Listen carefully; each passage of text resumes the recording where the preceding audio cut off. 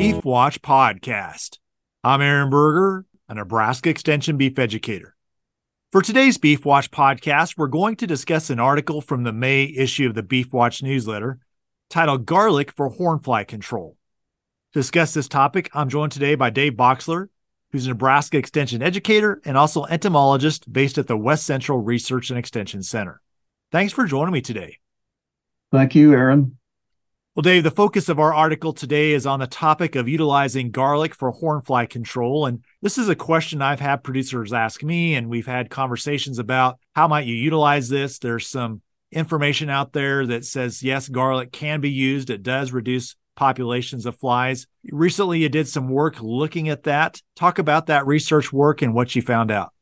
I'll begin at describing how the theory behind garlic. And, garlic powder, which is really probably the form that's most used by producers, it's usually a 2% concentration mixed in either salt or mineral. And it's available through a number of different retailers and wholesalers. And garlic contains a mixture of volatiles, sulfur-based compounds.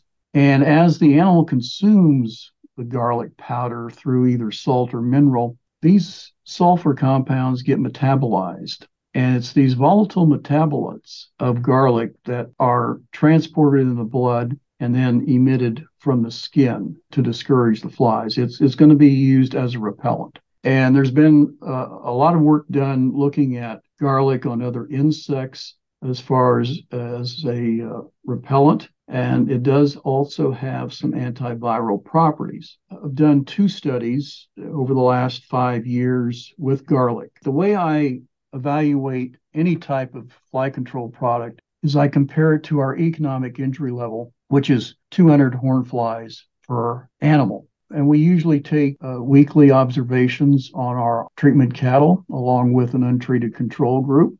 And we use a digital imagery to capture those fly numbers. So as we progress through our studies, we count the flies, and as we see fly numbers increase, we certainly document that. And once they've reached over the 200 level, I consider that it's not effective. One study that I did a few years ago was on a group of heifers, replacement heifers, and the cattle loved the garlic. I mean, consumption was fantastic. And I've heard that from other producers too who have utilized it.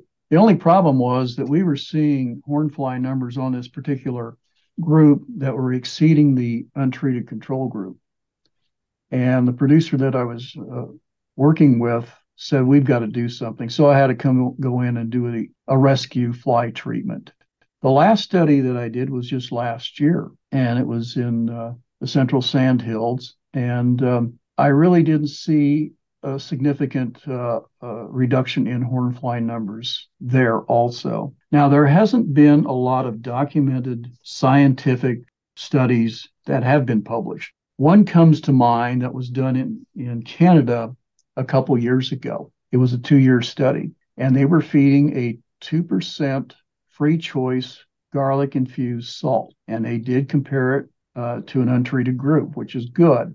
And in their first year, they observed a 47% reduction in hornfly numbers between the garlic cattle and the untreated. In the second year of their study, they did not see any differences in hornfly numbers. So I think the question is still out there as to whether it works. I know that there's going to be a couple of studies done in Nebraska this year, and they're going to be using actually garlic oil. And I've been working with this particular person who is overseeing the project, and it's going to be interesting to see what they come up with. I think there's been some thought about that, as you expose a garlic material, whether it's in mineral or salt, into the environment, that warm temperatures start to increase the volatilization of the garlic, and you start to lose some of the effect.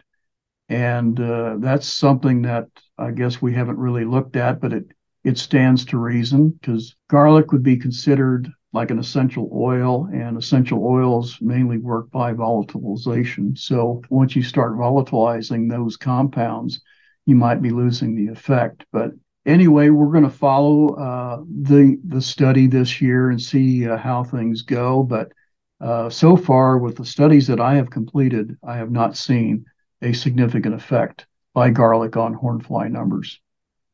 Dave, in the study you mentioned that's going to be conducted this summer, you mentioned garlic oil. Is that going to be fed, applied topically? What's going to happen with that?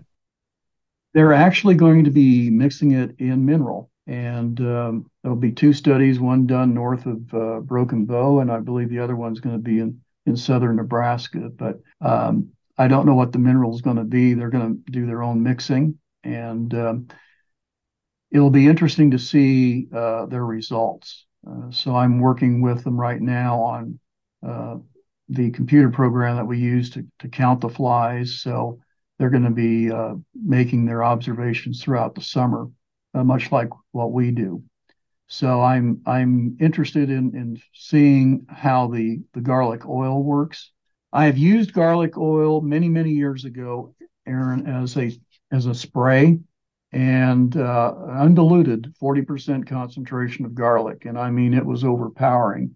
The animals didn't really like it, and it did not show any real effect on fly numbers whatsoever. So I guess time will tell. We may do another study here at North Platte. We'll see. I still have some garlic that I haven't used from last year. It does have a fairly long shelf life of 2 years. So we'll just see what happens. I know that there are a lot of people that actually like to use it and believe in it. And if they're satisfied with what they're getting, that's fine. But in my studies, I use that economic injury level as the critical key to evaluate the effectiveness of a treatment.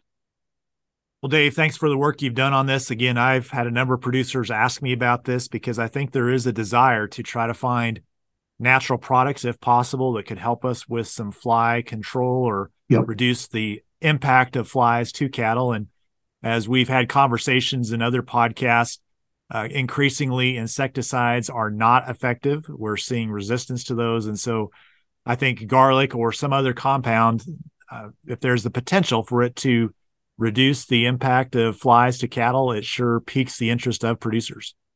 Well, it does. And I might add, Aaron, that we've been working with a natural, or you could call it an organic product here for the last few years, comprised of 2 fatty acids as a animal spray. And we concluded 2 years of study last year with this particular product. And the company is taking the data to the EPA for registration. If the registration is granted, it will be an organic labeled product, and it will kill flies. And so there are compounds out there, natural compounds, if used correctly, can and will kill flies. Thanks again for joining me today, Dave, and appreciate the work you're doing in this area. Well, thank you, Aaron.